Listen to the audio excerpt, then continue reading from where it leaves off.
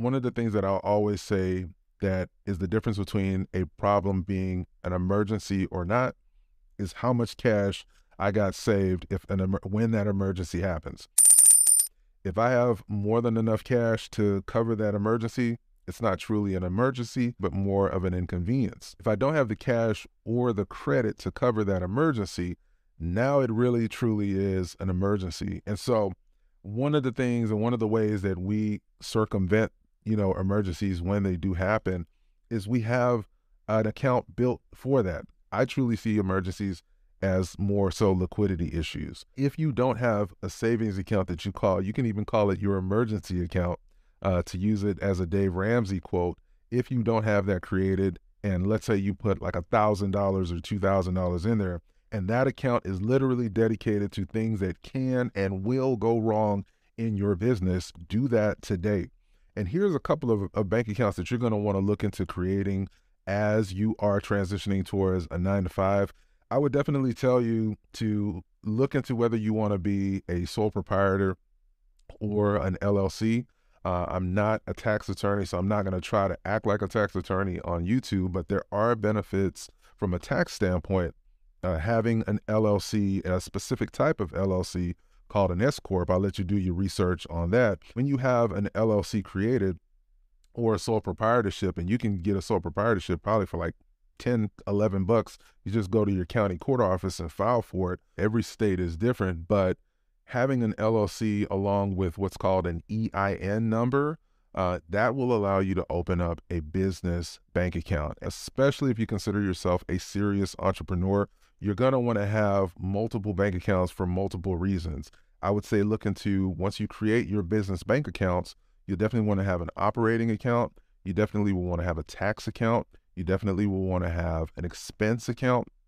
You definitely will want to have an investing account. And those are all going to serve different purposes that I'll talk about on a future video. But within that, you're going to definitely want to have that emergency account that you're going to use, again, for when emergencies in your business pop up. And like I said, I would fund it with a couple $1,000s, depending on how big your business is at this point.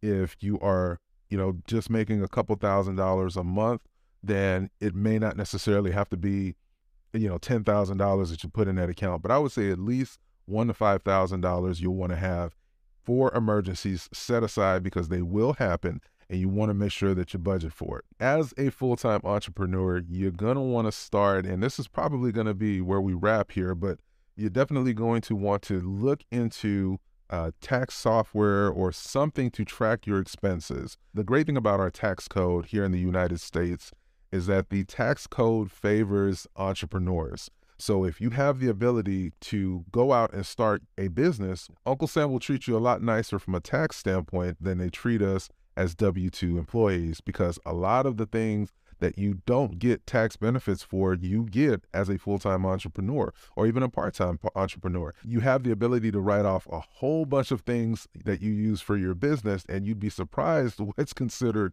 a tax write-off. Now you get to leverage the everyday things that you use that you aren't getting a tax benefit for because you're a W-2 employee. And I won't get political and start talking all that kind of jazz, because that's not the intention of this channel. But what I will say is that I don't want to pay more in taxes than I'm supposed to. I don't want to evade paying taxes, but I definitely don't want to pay 1 penny more than I'm supposed to.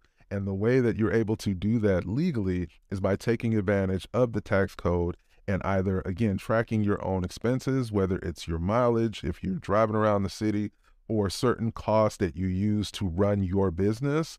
You got to do that today. And if you don't feel comfortable doing that, again, in the spirit of building a real business, it may be worth it to hire a CPA and let them do all that for you and help guide you in that process. This is a business. You got to take it seriously. And part of building a lasting business that allows you to take your family to places you've never taken it before is by having the right people and systems in place that will allow that business to really grow and flourish.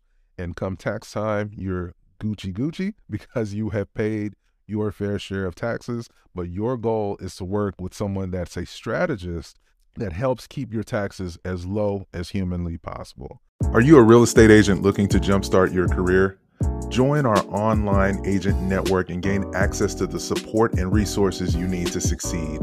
One of the most effective ways to attract clients in this industry is through social media. And I can tell you, in my entire time as a real estate professional, I have not knocked on one door, and yet I've still generated several $1 million worth of sales per year. And our team is here to help you do the same thing. Click the link in today's show notes today or visit IamTheTribe.com to learn more about this amazing opportunity.